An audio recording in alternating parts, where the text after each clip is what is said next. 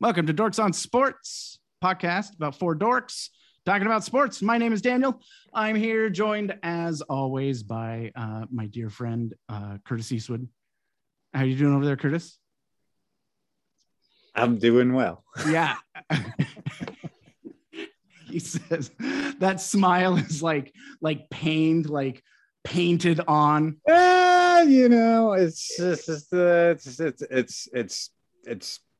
it's what I went through in the 1990s rooting for the Seattle Seahawks. I know. I always knew that this day was coming. You know, I've been a fan of the Seahawks. We've been a fan of the Seahawks for a long time, and when they were bad, and when they're good, you know, in like those prime years when we were winning Super Bowls and stuff like that, I was telling myself, I got to enjoy this moment. It's always really nice when your team is winning, but it's cyclical. And, you know, it could be in 10 years, we could be the Jacksonville Jaguars again. And as the Mariners have showed us, that can sometimes go on for 20 years. Enjoy this moment. And then, you know, a day may come. I don't think that day has come yet, but I am steeling myself. I am emotionally preparing for that day to come. You just got to keep that smile going. I know. Yeah. Alana, how are you doing over there? Doing all right. I think kind of adjacent to this conversation, it's important to remember that the NFL doesn't survive without parity. Like exactly. It is within the league's best financial interest and just general like population interest for there to be many teams that have the possibility to win. That's why we see 6 new teams in the playoffs every year. It's a feature of the product. What is happening? Yes. Yeah. 100%. We got Millie over there looking serious. You got that. It's a sad day here in Seattle. It is. It has not been a great year for Seattle sports. I mean, I totally disagree. We got a brand new hockey team. The brand new hockey team who they finally won a game after dropping like 6 in a row. Well, they do a good team. I love the direction. I know. The Sounders are in the playoff. They're doing pretty well. No, it's just a sad day for the Seahawks fandom. I mean, we've seen it before. We'll see it again. I'm just, I'm wallowing a little bit. Fair. I didn't want to be right. I don't mean to bring last week's predictions in this early. I didn't want to be right. So here we go. So we got the Cardinals at home, and we got like the perfect setup. We got the Cardinals with Colt McCoy. They didn't have their star quarterback who'd been lighting the league up all season long. And then we completely lay an egg, and Colt McCoy ends up, throwing some underneath passes all over that Seattle defense. Couldn't stop it. Though, who also beat us last season. Yeah, God, that game was weirdly more competitive, and he was on a worse team. It was, Colt McCoy is a Seahawks killer. He is Carroll in Seattle because he beat him. He beat Seattle in a freaking just a mutter, gross, disgusting game in like Cleveland back in I think like 2011. Like 6-3 or something like that. It was Colt McCoy versus Charlie Whitehurst in that game. Woo! Love those days. Oh yeah, the days of Charlie Whitehurst. Jesus. Anybody who wants to trade Russell Wilson, I just want to say Charlie Whitehurst. Okay, right. He's got great hair. He's so handsome. What'd you see in the game, Millie? In the Seahawks game? Yeah. Not a lot. What did I see? I saw a lot of frustration is what I saw. I saw a defense that continues to show some really good sparks and then do some really dumb shit. Dumb things. Expect it. Yeah. I saw, a couple bright spots. I saw the usual Rashad Penny, had this great run right at the beginning. And then, he was hurt. Tore a hammy. Yeah. Tore his hammy. He tore his hammy on that play. Tore his hammy right after his first run, that 18-yard run. Like in the chat, I was like, it looks like he hurt himself, and then he was gone. Oh my god! Yeah. He did. What I also saw, though, let's just give a shout out to my pocket Lockett, who reminded us what happens when he's thrown a ball he can catch and not interfered with. And then let's not forget the beauty of catching one of those balls, standing up and being tossed to the ground and getting one of those beautiful yellow flags he's so good at getting. He is so good at getting those. Yeah. I think he had a great game, actually. I'll say there were two great players in that game, and that was Tyler Lockett and Bobby Wagner. I thought Bobby Wagner was just super solid in that game. I mean, he ended with like 14 tackles and a forced fumble or something like that. Yeah, but his pass coverage ratings and PFF were terrible. Yeah. Like I think both those Ertz touchdowns were with Bobby in coverage. And so this is a question I have, because I've been noticing that, right? Like the quarterbacks all season long, the success against the Seahawks is just like the receiver finds a hole open in the middle of the field, and, any quarterback with any kind of accuracy can hit them. Is this a product of our linebackers who can't cover, or is this a product of our scheme that sucks? Scheme. I think it's scheme too. I mean, I don't think that's necessarily Bobby's fault. I think it's a little bit scheme and a lot of bit defensive line. There's not enough disruption to, they used to invite those throws over the middle when they had, Cam Chancellor. When they had Michael Bennett and Cliff Averill and Frank Clark and a host of other people, that could cause disruption. And that the idea is getting the quarterback to throw a bad pass. Uncomfortable. Yeah. So, but if you don't go ahead. Sorry, Curtis. Well, there's nobody outside of maybe Darrell Taylor. There's nobody that can consistency win a one-on-one battle getting off the blocker. There's not that disruptive force on the defensive line, and it's glaring. It's bad. It's a bad defensive line in terms of pass rush. They're all right at stopping the run, against certain teams, but they're terrible at being disruptive. So my question though is and why I point it back to scheme is, don't you think we have enough information to recognize that the defensive line isn't up to the task of rushing the quarterback and putting pressure on the quarterback? So then you change the scheme to meet the skill set of the players that you have. And to me, that's pretty obvious. I understand that you don't have a lot of in-season practices, but these are intelligent men who are playing the game. You can experienced men, and experienced men. You can throw them an adjustment. You can make in-season adjustments to account for your players. What the fuck happens if you lose? Didn't they have a backup plan when they lost Trey Brown and DJ Reed? Like they do.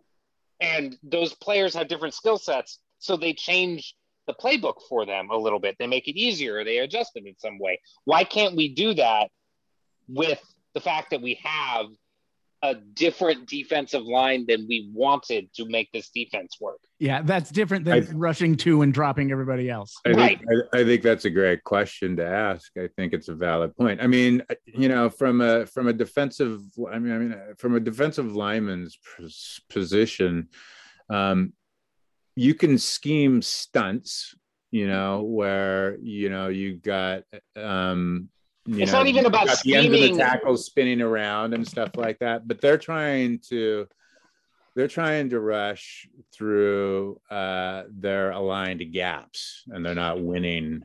They're not winning the rush. There's different things. They could send Jamal Adams, which they've hardly done this year.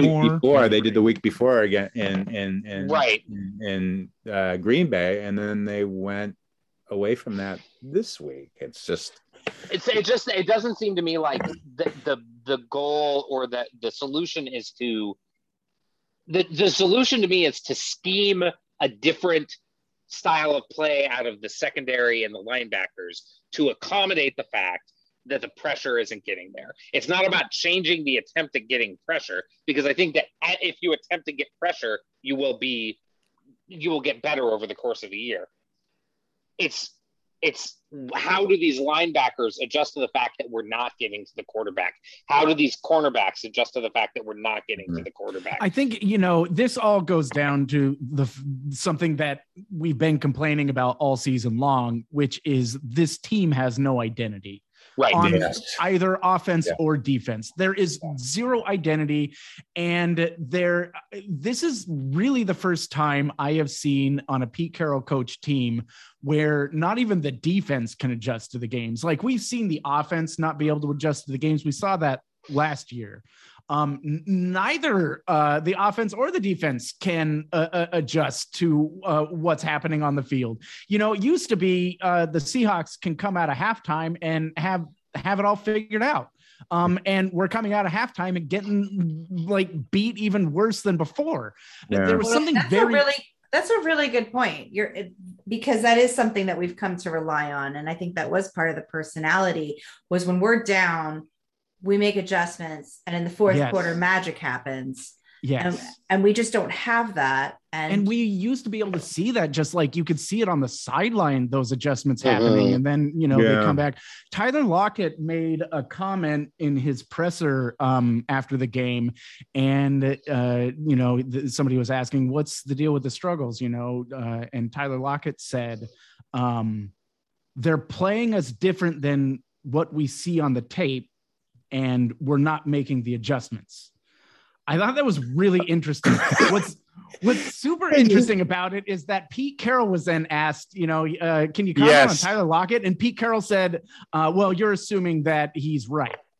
And then they asked Russell Wilson the same thing, and Russell Wilson brushed it off and said, no, we just need to execute better. And, he kind of gave the Russell Wilson platitudes. I kind of think Tyler Lockett is right. I think Tyler Lockett's onto something. I think I think this is a coaching thing. I'm going to be perfectly honest. 100%. There's a lack of detail. I mean, to go back to the linebacker situation that Alana brought up, why aren't we getting them playing? I mean, Dave Wyman, who does the color analysis on 710 for the radio broadcast, and is the afternoon host on that station, has complained that the linebackers, aren't getting the right depths in their drops. Totally. Why aren't they? I mean, Ken Norton Jr.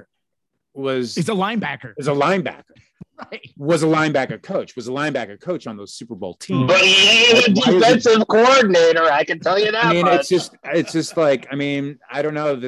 Aaron Curry, I guess, is coaching them. I mean, was Aaron Curry a great linebacker in his heyday? Not really. I mean, I guess I don't know. I don't want to lay blame on him, but that's a thing. And then I switched to another station, and I'm listening to Hugh Millen talk about how, on top of, Russ not throwing with anticipation, Waldron is drawing up weird, patterns for the receivers to run, where they should be running quick slants. They're kind of going vertical and slanting. And it's just kind of that little vertical movement is wasted motion to quickly get open, and it's just there's just weird lack of details that and then the other thing I was just going to throw out is that I came across this information a couple months ago, but Carroll has a ridiculously large coaching staff. So it's the biggest in the NFL. An obscene amount of coaches are paid to be on that staff.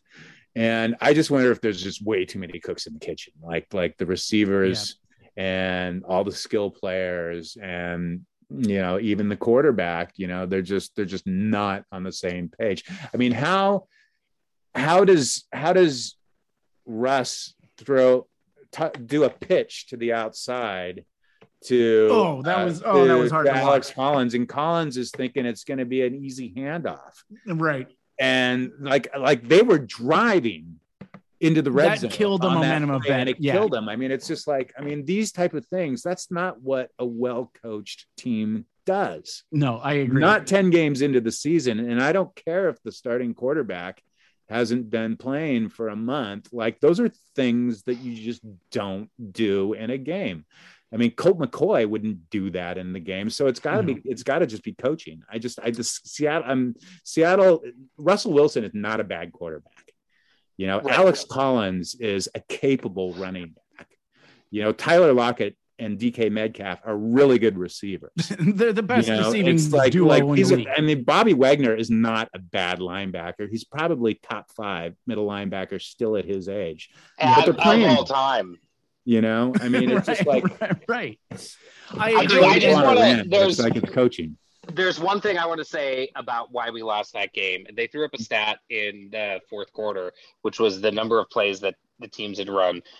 Arizona had run 73 and the Seahawks had run 43. They are last in the league in number of plays run per game because they cannot sustain drives and they cannot stop teams on third down.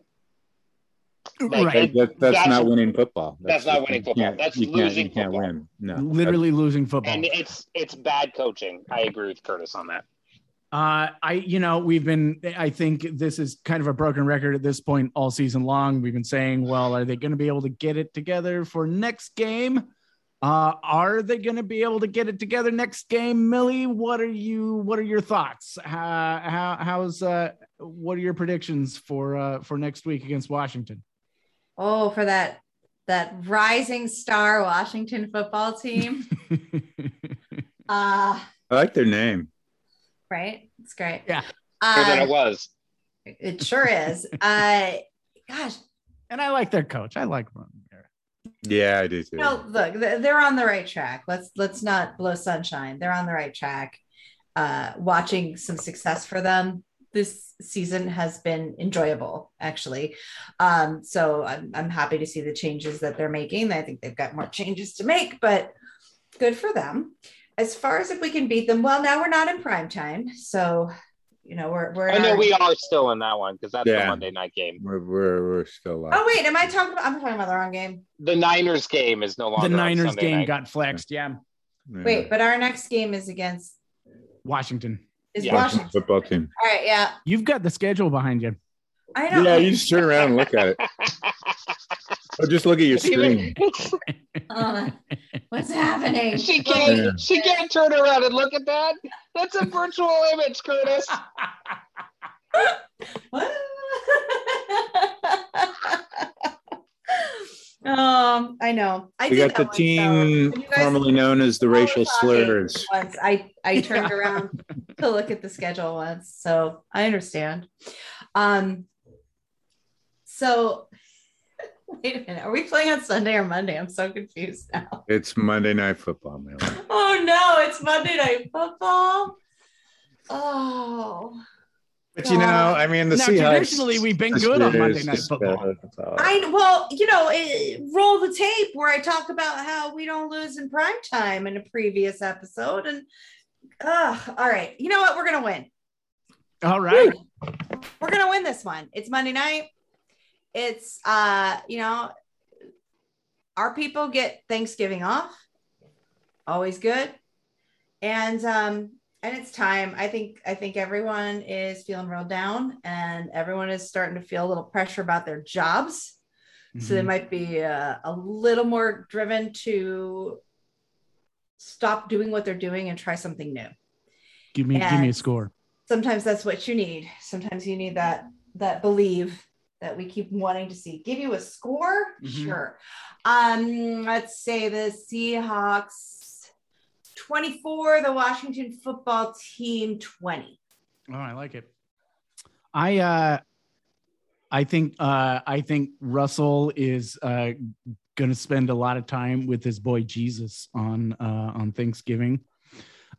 He's offering up those prayers. He's watching his tape. Sierra's giving him the pep talk. The pep talk. The pep talk. The pep talk. Okay, just checking about the hand motion there. And he's also hanging out with his boy Win. That's right, his boy Win. That's right, Win Wilson.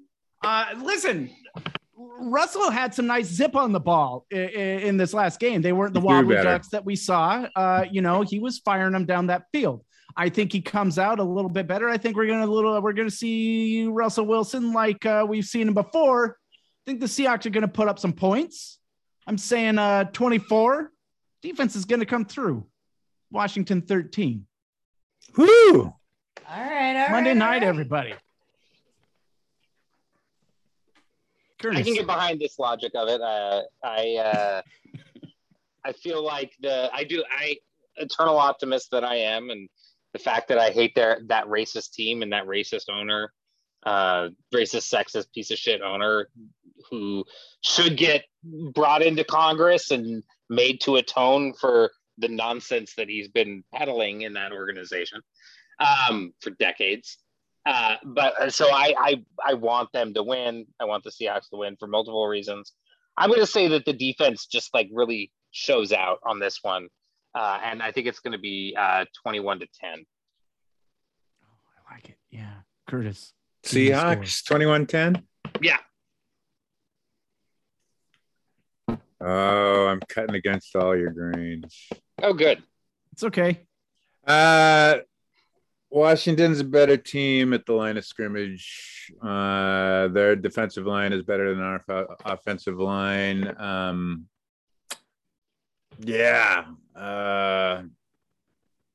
And their offensive line is better than our defensive line. I think we're going to see some improvements out of Russ in the offense a bit, but it's not going to be enough. Washington wins 24-21, I say. All right. I think Curtis's prediction is a lot more realistic than mine, but I need some good in my life. And so I am going to believe. I've got the spirit of Russell Wilson in me. Russell knows he's going to win. I know Russell's going to win. Yeah. Have you been drinking that special water? Russell's special water? Yeah. Yeah. If you need good in your life, anybody watching, just listen to our sharing and our dorkings at the end of every episode, because we bring all kinds of good, even if it's not about the Seahawks. So stick around and we'll get some positive forces. Yeah. All right. No, I like that. Sure, Curtis, you can shit all over, our optimism. That's fine. Hawkeye starts tonight. When I need a bright beacon of hope going into the dark holidays. But sure, yeah, the Seahawks are going to lose. All right. You need to put some Christmas lights up in your soul, Curtis. They're there. Just haven't turned them on yet. Twinkle brighter. So statistically, the Seahawks are still in. I think we're going to beat the 49ers, though. I just have that feeling because we own that fucking team. The 49ers, their trajectory is about on par with ours. We're two bad, just bottom feeder teams right now. We need to win because, if we end up getting the 7th pick, it's not even ours. It goes to the Jets. Yeah. We're gonna get that. All right. Which leads us into so how are we gonna do for the rest of the season? We're still in it. Mm-hmm. We're 2 games behind a wild card. I said if we won one of the Green Bay and Cardinals games, we got life. And if we lose both of them, that's probably it for us. And I still stand by that. I don't think our chances for the playoffs are any good. Millie, how are we finishing this season? What's happening? I mean, you're talking to the person who the year that we backed our way into the playoffs where everything magical had to happen. What was that, 2001, 2002, when we were like 7-9 and we made the playoffs. I don't think that's what's happening this year. Yeah. So no, I don't think we're gonna get that wild card spot, but I do think that we will see some more wins before this season's over. I think, it's the team we love, so we're gonna revel in the wins and we're gonna hang our heads on the losses. But this group of dorks are diehards, and we're not bandwagon fans. We're not going to jump off. We're here to the bitter end.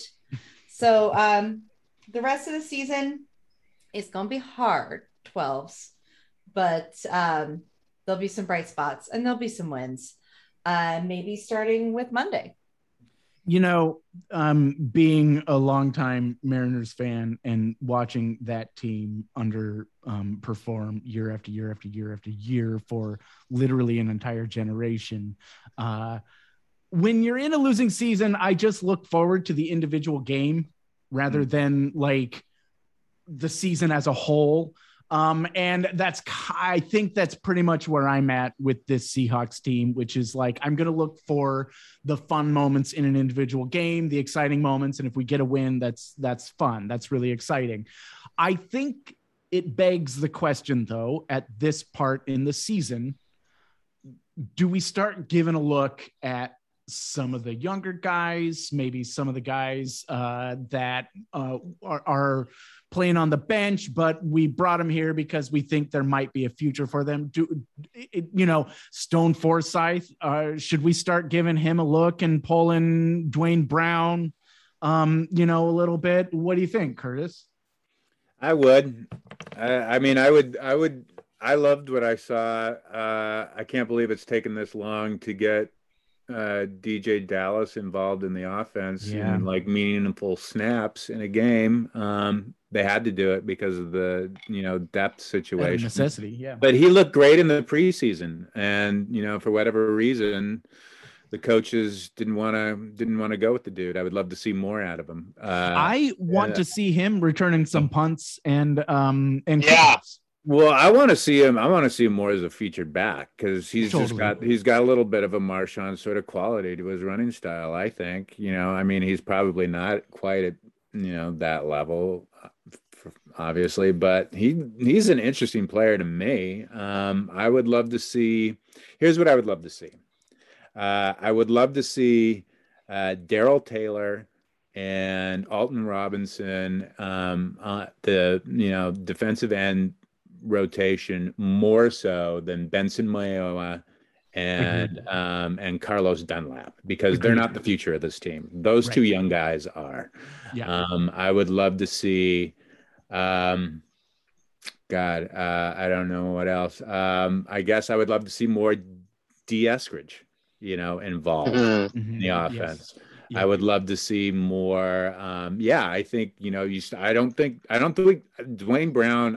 I'm not convinced is going to be a part of this team this year. He's not coming. I don't even know if he's going to be a part of the league next year. Honestly, he looks like he's on his last kind of legs out there. Like that last season that Walter Jones had, where you just looked like the guy was done. Yeah, I just but the last season that Mike Body had.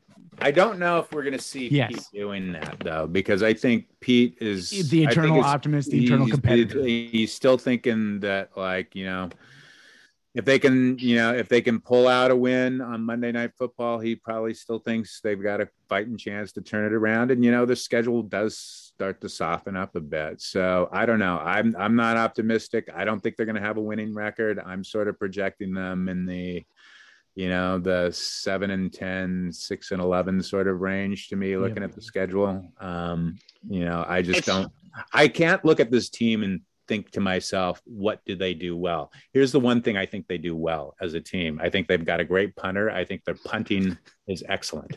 It's so much fun to watch. Huh? Yeah. They can't stop the run. They can't rush the passer. They can't cover. I don't believe in that defense at all. And then, they can't pass protect. They're not a great running team. They're not a great passing team. What are they? I just don't see. I just like go with the young guys, and let's see what this team has with youth to work with next year, which is going to be like this huge fix-it job for Snyder. Let me ask you, Alana. Let me ask you a question.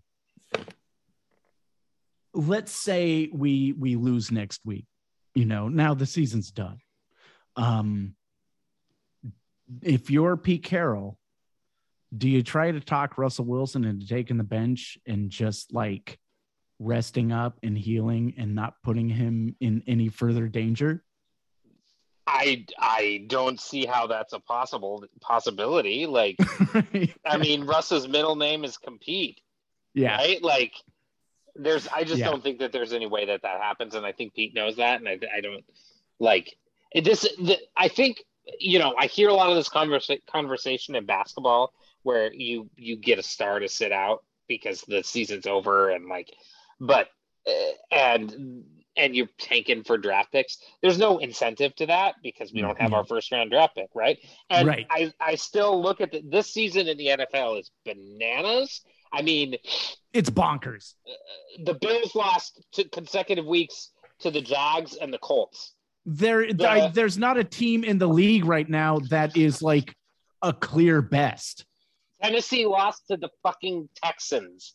Like, right. And we got the Texans on the schedule. Yeah, but that was a game where Tannehill threw 4 interceptions. Like, that was a fluke of a game. Like, let's be real. I don't think that the Texans are world beaters by any stretch of the imagination. I still look at this season and I'm like, oh, it's win, win, win, loss, win, win, win. Like, and that puts us at 9-7, or sorry, 9-8, which is probably in the playoffs because of how bananas this season is. So I'm not necessarily, I don't think that A, you can, or B, you should try to convince Russell to hang up the cleats for the season. Yeah. Yeah. I tend to agree with you. I think there's a case that can be made. I don't think Russell would ever sign off on that. And it's a guaranteed way to run him out of town. Guaranteed. Yeah. Totally. Yeah, absolutely. It's gonna be interesting. We'll see how it goes. There's a lot of season left to play, and like I said, we're still only 2 games behind a wild card. So statistically, it's still quite a possibility. It's still there to go get it. We just need to win out. We just need to win out. Hey, stranger things have happened. Yeah. Let's move on to dorking. I want to wait. I just want to be clear. So my fantasy team, it's 2-9. So I don't have a chance, right? All this positive thinking. I just thought I'd check. It doesn't seem. So did you run up against Jonathan Taylor or Austin Eckler this week? No, that's the saddest part. What if somebody had both of those players on their team? Ooh. I'm sure somebody does. Yeah. But Millie, like Ted Lasso, believe. Yeah, believe. Yeah. Mm-hmm. Yeah. Oh, but I did win in the other league. I know everybody likes to keep up on this. I do like to keep up. This is the drama that I'm looking for because I ain't getting it from the Seahawks. But I am 10-1 in the dynasty. So again, Pete Carroll. Jody Allen, if you're listening. Allen, if you're listening. Yeah. Millie can replace John Schneider there. Millie's got one good team. Yeah. It has been around for a while. And one team that stinks. She's 10-1 in her franchise league. And she has an inverse record in the other league. And she got knocked out of her head chop off guillotine. Oh yeah, my guillotine in week 3. The guillotine league. Yeah. Well, it's see how that goes next year. I understand the strategy a lot better now. But anyway, sorry. Let's change the subject. No, I like it. Alana, what are you dorking out on? So I took this week off, and one of the benefits of taking the week off for me is to just kind of dip my feet into a bunch of different media. So I've been watching a lot of different things right now. and I've What's also your been favorite? playing. Sort of. It's a show on HBO Max, and I streamed it all in a day. It's Nice. 8 episodes, and it follows a non-binary Pakistani nanny and their relationship with a family. And it's very queer. It's very good storytelling. It's wonderful dialogue. And the performance from the lead actor, whose name is Bilal Baig, is delightfully droll. It's a comedy. The fact that they're queer, that they're non-binary, and I think actually gender non-conforming is the more appropriate term. Sure. They don't get explicit in there, is like one of the least interesting things about them, which is a clear sign that it's a story written in an own voice. Because a trans person would never write a story that's like, hey, I'm trans and everything that I do is trans. Yeah. Right. And so I highly recommend it. It's called Sort of. I also got down on the first 3 episodes of Wheel of Time, which the dialogue is garbage in that, but it gets better as the series goes along. I think it's worth sticking with. It was weird that once they got into the 3rd episode where they split up into 2 different stories, that it was significantly better storytelling. Like it was kind of night and day better storytelling. Yeah. And then I watched the first episode of Cowboy Bebop, which I thought was okay. And yeah, I've heard mixed things about that one. It's a mixed show. I think there's a lot to like about it, and it's got some glaring flaws. I hope Cowboy Bebop gets a 2nd season because I think its flaws are imminently fixable. So yeah, the original source material, and this will be my dorking thing because I watched just before you do, and Hawkeye starts in 3 hours, so that's right. So Cowboy Bebop, the original source material, the original anime was itself a sort of like pastiche love letter to Western tropes, noir, 70s kung fu, and it kind of melded them all into a really seamless, very interesting way. The live action show seems to be a pastiche and love letter to the anime. And I wish instead of like swimming in the tropes of the anime, it swam in the tropes of the source material that the anime swam in. And so if it like bumped down the silliness of that anime and bumped up sort of like the noir and Western and kung fu stuff, I think it would be a much better show. Because right now it's like a cosplay of the anime instead of being its own living, breathing thing. The fact that it's a cosplay of the anime is still really interesting because the anime is very interesting. The actors are also just really charismatic and they all have a great chemistry. The guy who plays Jet Black, Shakir, I think he's fantastic. I think he channels Jet Black perfectly. John Cho is very likable as Spike. He's a very different Spike. But I like sort of like the world weary take that he has on the character. And then Pineda, the actress they got for Faye, does some wonderful work. And the TV show did a lot of work on that character for the better. The anime was a very outdated take on, like a female assassin. But I have hopes for it. I don't think it's as bad as a lot of people say. And I think that its flaws are fixable if you give it some time. I had one other thing quickly to shout out, which is the last episode of Succession that aired was the best one that they've ever had. And it was, you watched it, right? I fucking loved it. It was phenomenal. I fucking loved it. I thought it was, I agree. I think it was the best episode of its entire run. Yes. I loved how Stephen Root and Justin Kirk just like fucking slid in like they've been there for 3 seasons. And I just want to say that bathroom scene with Justin Kirk. Why didn't they just fuck in that bathroom? And Kieran Culkin was the hottest thing I've seen on TV in a long time. So much sexual chemistry. And I just wanted to see him fuck. Like I need those 2 characters to fuck. And I don't. Right. When they're talking about, you know, Mussolini or H or like God. And then the acting from Matthew Macfadyen in the diner scene against Kendall. Just heartbreaking. Like, there were like 9 layers in everything he said. And then we also started season 2 of The Great, and there was a line that was fucking fuck. And it was just, that was the line. It was brilliant. Sorry, I'm dominating, so I'm going to All right. I'm done too. Curtis, what are you dorking out on? We finally watched Shang-Chi and the Legend of the Ten Rings. What did you think? Heather and I, my spouse and I, first movie we've been able to watch in quite some time together because we have a 3-year-old. Freaking loved it.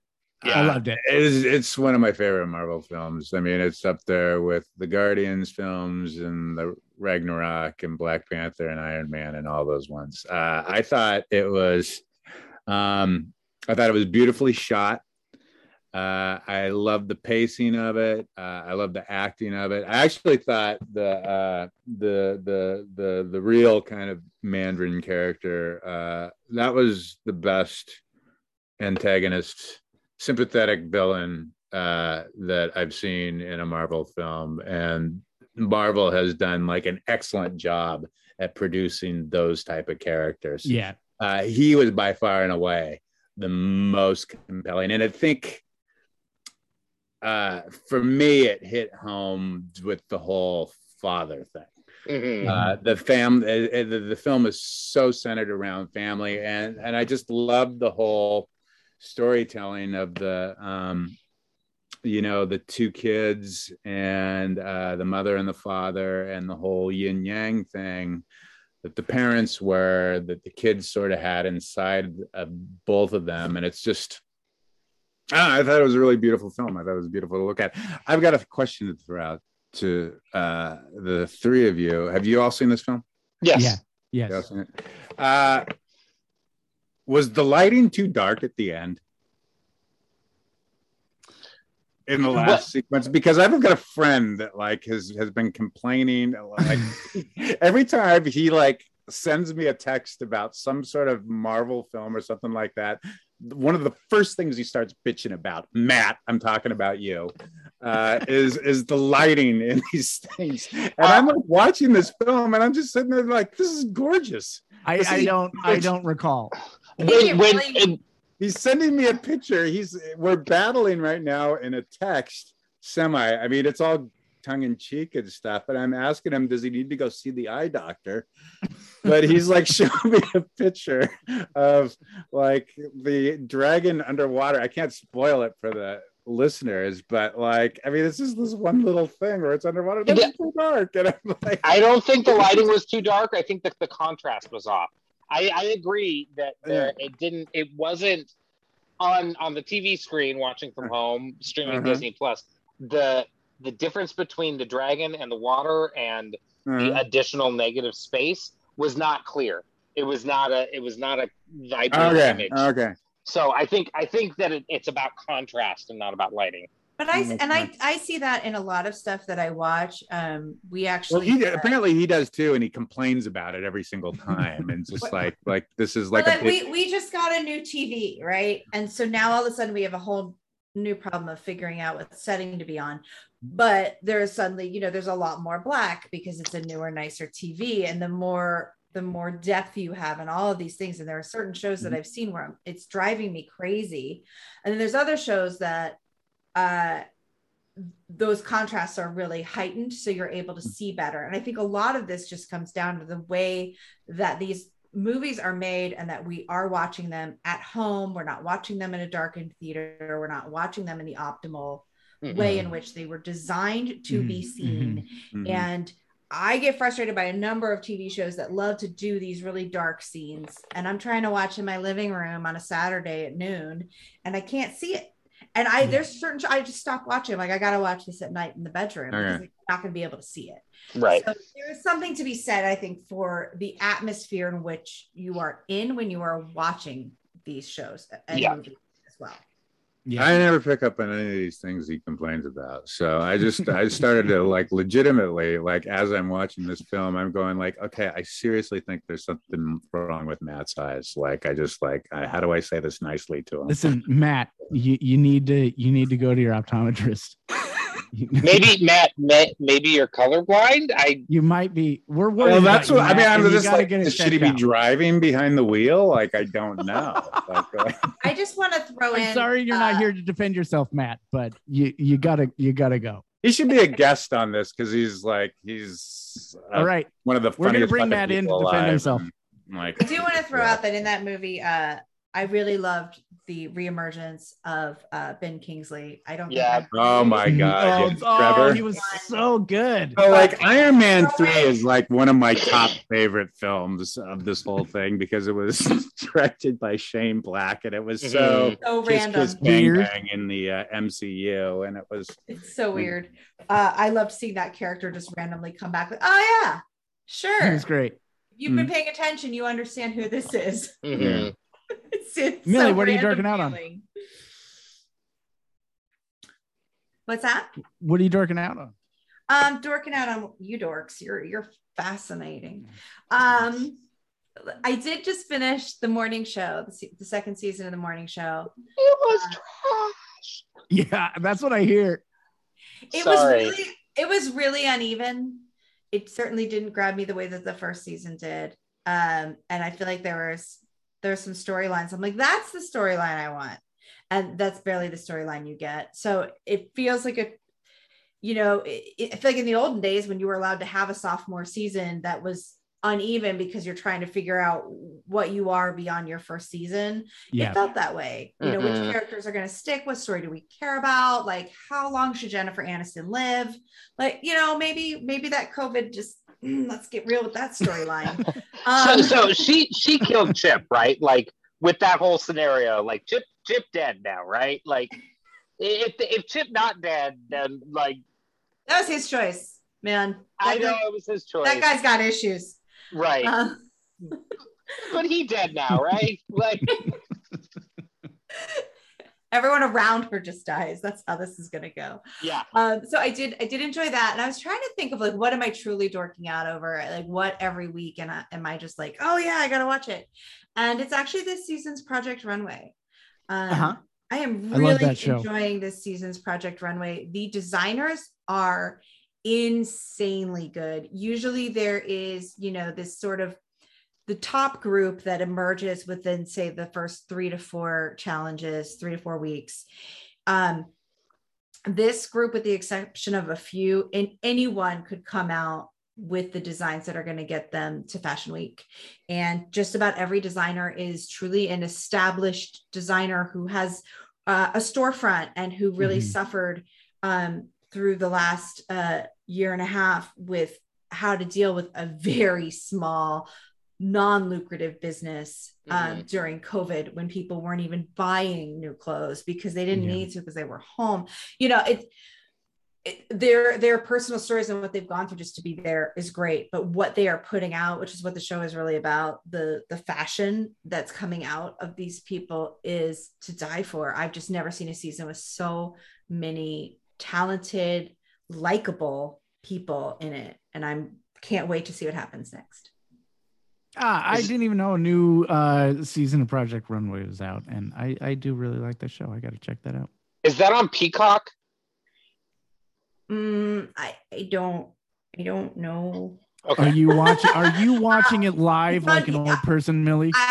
No, I recorded on my DVR. Oh my God. It might be because it's on Bravo. So I'm not sure what it re-airs on. Millie out here watching TV like it's 2003.